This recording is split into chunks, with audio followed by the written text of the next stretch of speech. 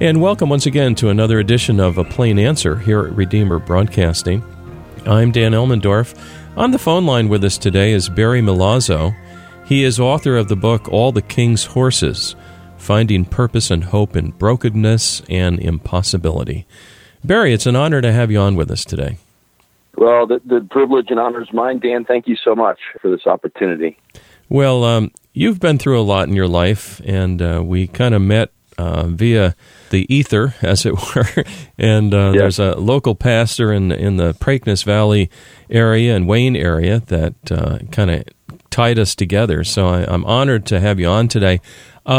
Maybe to get started, you've written this book, but maybe you could give us like a really quick overview of your story, what you've been through, and how tragedy changed everything in your life. Well, Dan, I would say it this way. I was a young family man aspiring to get ahead in my career. I had a very wonderful life going as by this world's standards. In my 20s, I had a beautiful daughter, a beautiful wife. My second child, Bryson, had arrived, and he was healthy as can be, beautiful baby boy.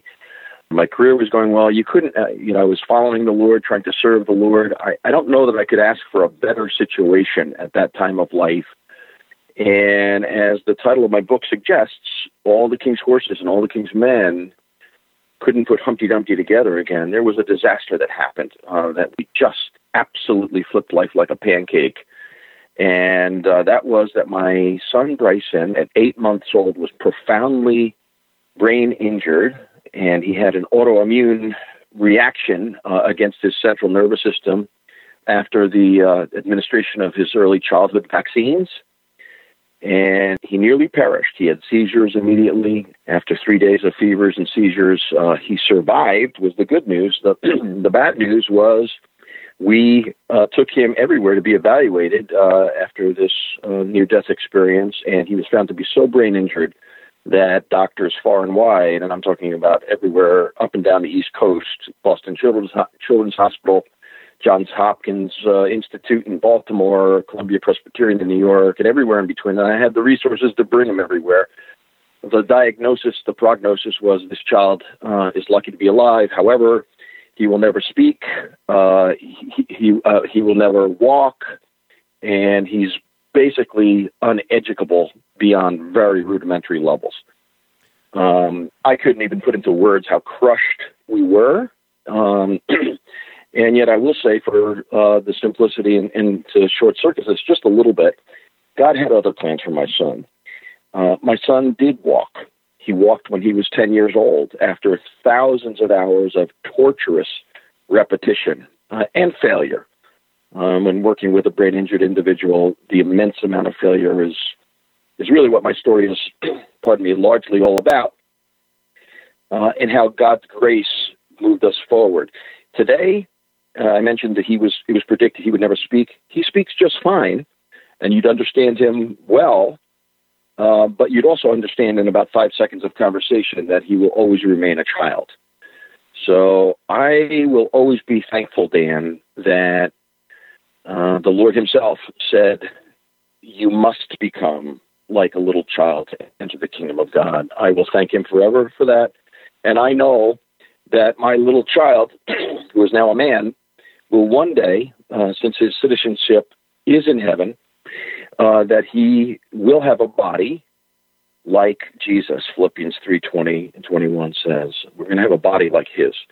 And I'll look forward to the fact that the reality of that my son, who still walks with difficulty with cerebral palsy, will have a body like Jesus, and he'll run and jump and fly, and it's beyond what we can even imagine, what the Lord has in store for those who believe in him. So my story, just to encapsulate and finish, is to give hope to other people who have impossibilities of their own variety. Nothing is impossible for the Lord.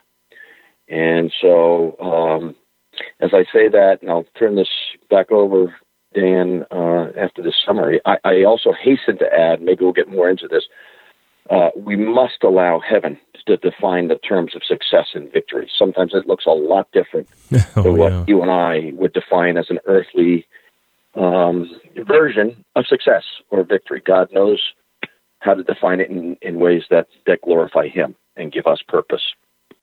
Well, Barry, this is a shocking account.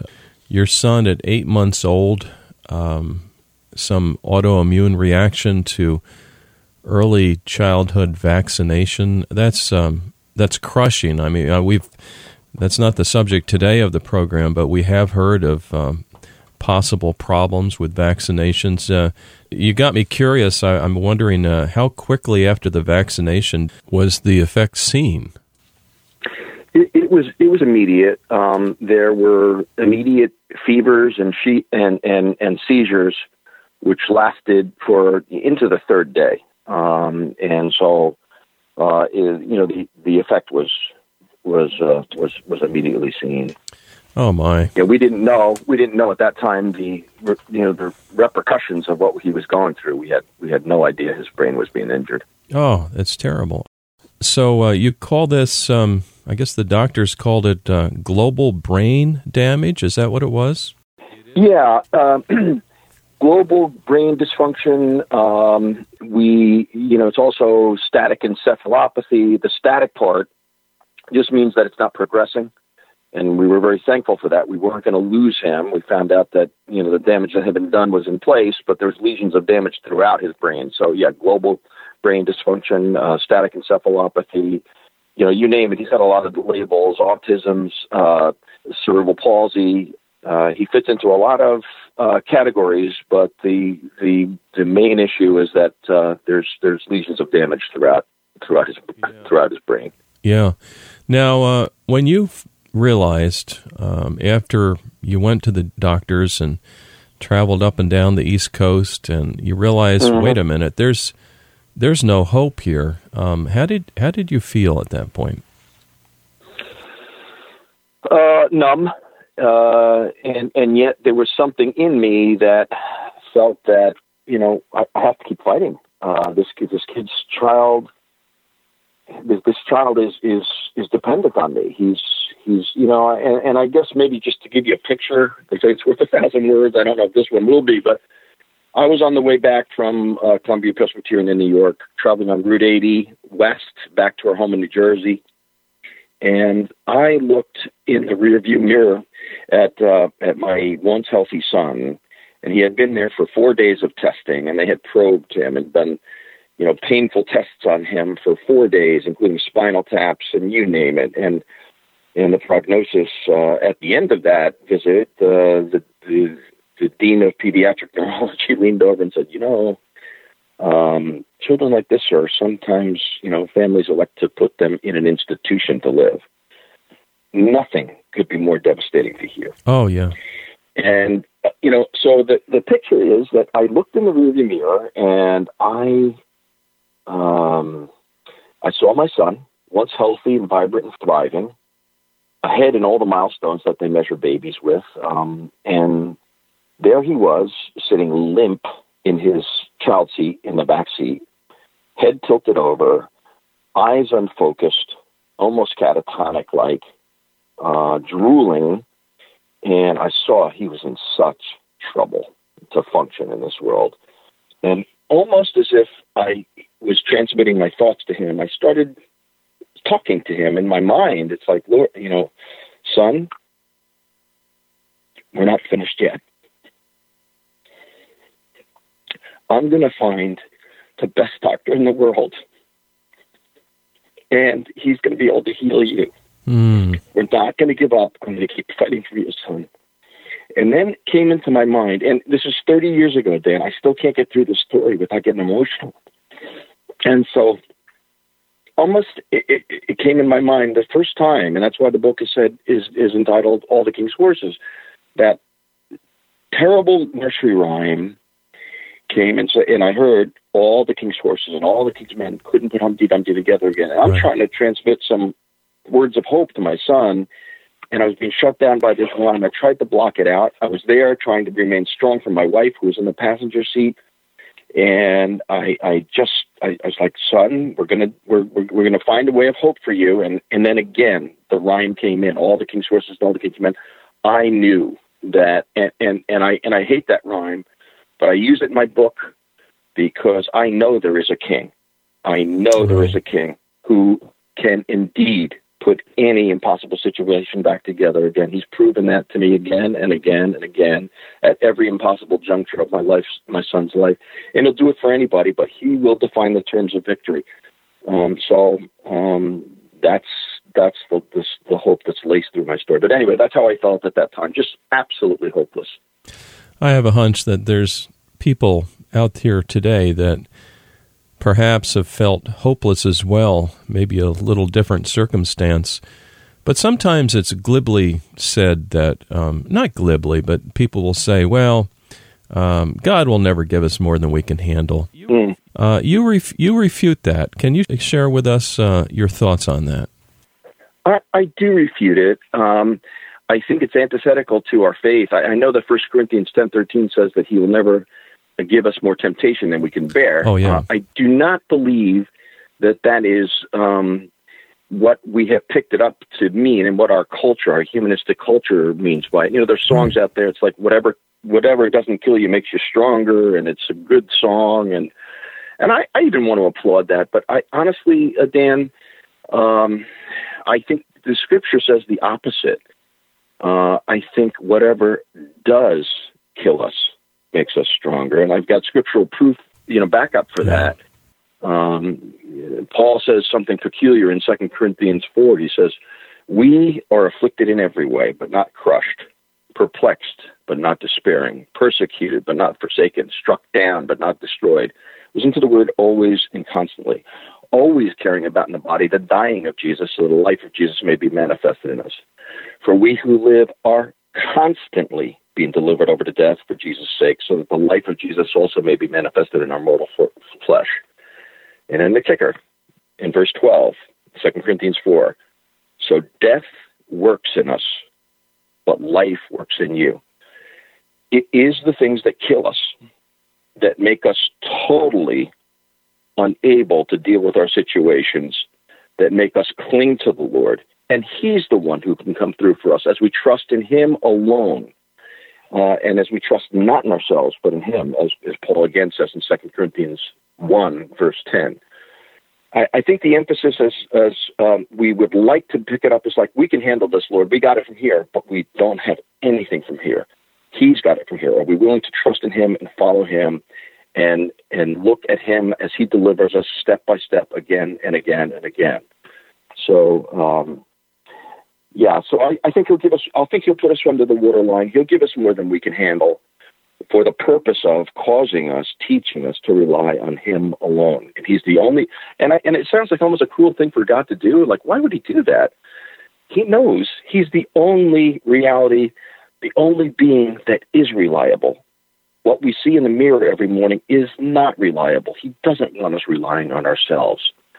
He wants us to know he'll give us more than we can handle so that we trust in him. He'll come through for us.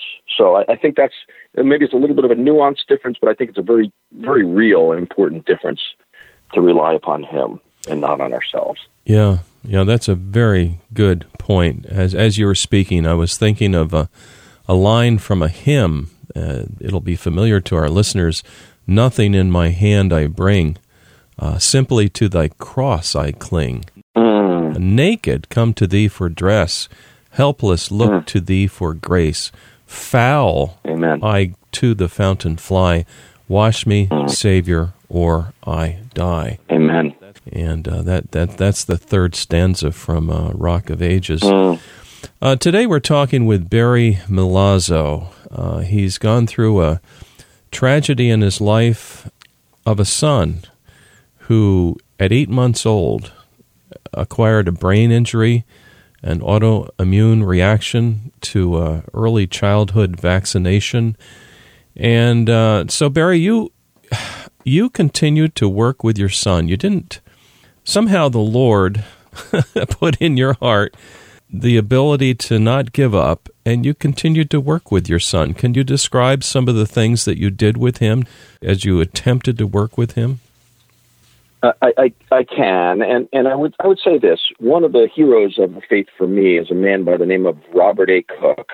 He used to have a program called Walk with the King, and he used to finish every broadcast, and he's now in heaven for many years, but he said, walk with the King today and be a blessing.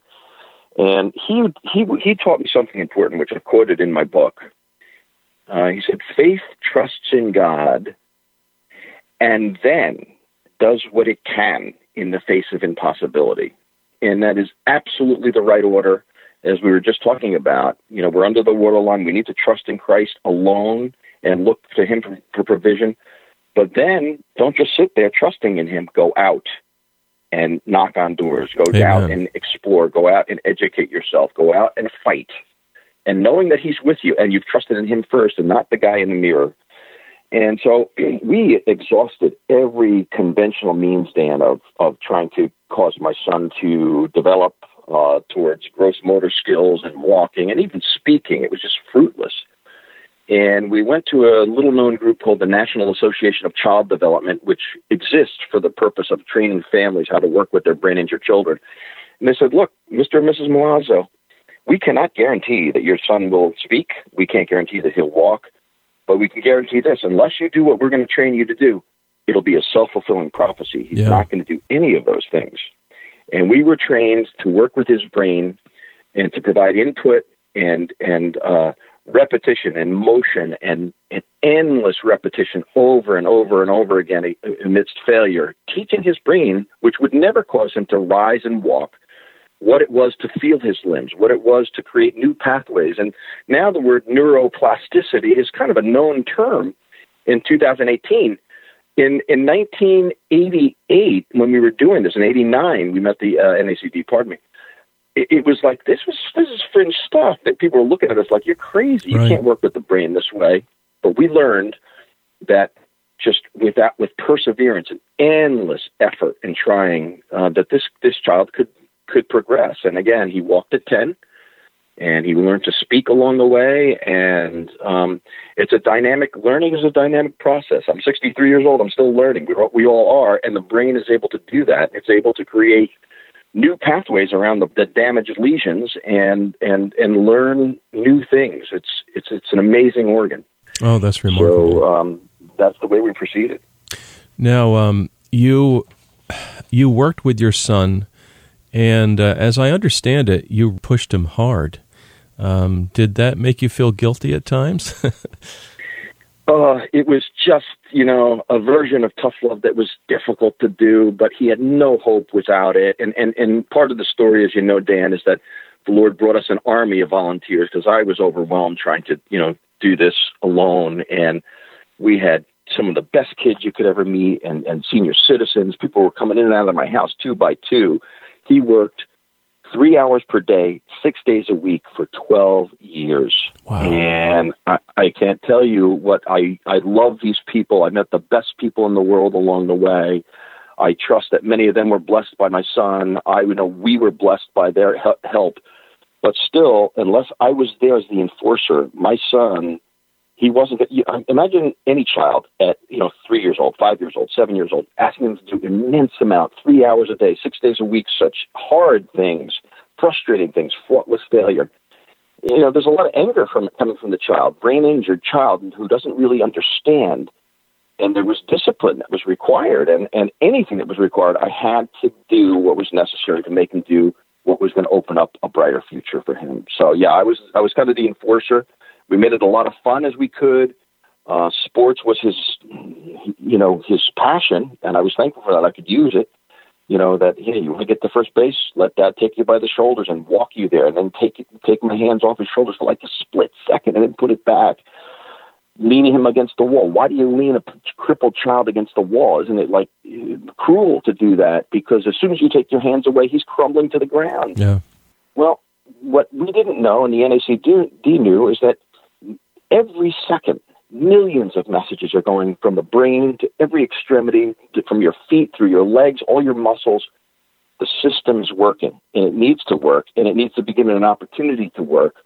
And so we were going inch by inch, and I knew if I could get him to stand for 1 second, many other seconds would follow. If he could take that first step years later, many other steps would follow. But getting to that first step, that was more challenging than I'd even like to remember. But we got there. And by God's grace and through perseverance amidst a lot of demoralizing failure, we were able to get there. So God is to be praised. Do you find that at certain times in your life, you're able to do something that now, maybe looking back, you'd say, if I had to do that again, I don't think I could make it through?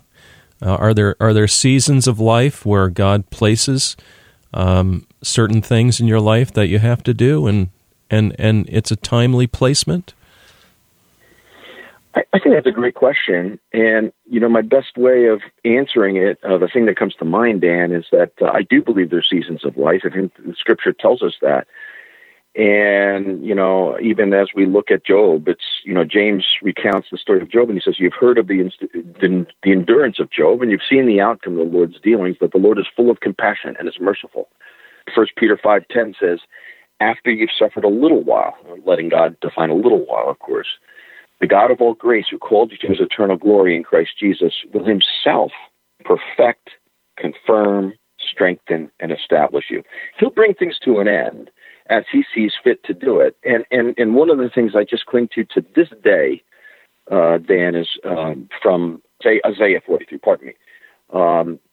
Do not call to mind the former things or ponder things of the past. Behold, I will do something new, declares the Lord.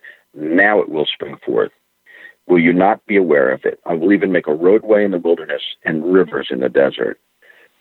And God's always doing something new. And but unless I have the eyes of faith and wake up a little bit, and that's my prayer, like, let me see what you're doing, Lord, because he could build me an 8-lane freeway, not just a roadway. I'd miss it by a country mile unless I believe that he's always doing something worth following. And so, I have challenges even now, Dan, after the book is written, after the story is written. As you know, my son is currently battling blindness, and he did go blind in his left eye, and he's had a cornea replacement, and it's not perfect. And the same disease that blinded him in the left eye is now progressing in the right eye. So it's hands-on, it's unending. As I look back, no, I wouldn't want to go back to some of those days, and I don't have to. God's grace was sufficient then, and his grace is sufficient now. It never, ever ends. Amen. And so he is the one worth trusting, and he's the only one worth trusting. We were created by him and for him, Colossians 1:16 says. And I love that next verse. And in him all things hold together. Everything in this universe, but including my crushed dreams and broken dreams and my crushed life, he holds it together. And he's got a plan. He's not thwarted, as we so easily are. So, yeah, he's shown us. He's shown me that, he brings us to new seasons, and he's always worth following no matter what he has in store for us. I'm looking at the clock here, and I realize we got about a minute left, Barry. This went really quick, but I did want to mention to our listeners that your story is even a lot harder even than what you've led on in this interview today. You had to go through an unwanted divorce. You had to raise your 3 children alone. This is beyond painful, and it really is analogous to the life of Job. If someone would like to get in touch with you, maybe they'd like to get your book and read it. It's called All the King's Horses, Finding Purpose and Hope in Brokenness and Impossibility. How could they go about doing that? They can see it on Amazon.com, or they can go to my website, which is allthekingshorses.ministry.com. You have to remember ministry, allthekingshorses.ministry.com. And there you'll see a lot of videos that we took over those 12 years of Bryson progressing, and some teachings, and the book is there as well. Yes, well, that's good. All the King's Horses is the name of the book. The author is Barry Milazzo, and he's lived what he has written about in this book. So, dear listener, if you're so inclined, please look that up, All the King's Horses. Barry, thank you so much for joining us today. It's my privilege, Dan. God bless you for what you're doing for the kingdom, and God bless you, sir. Oh, Well, praise the Lord. Dear listener, please join us next week for another edition of A Plain Answer.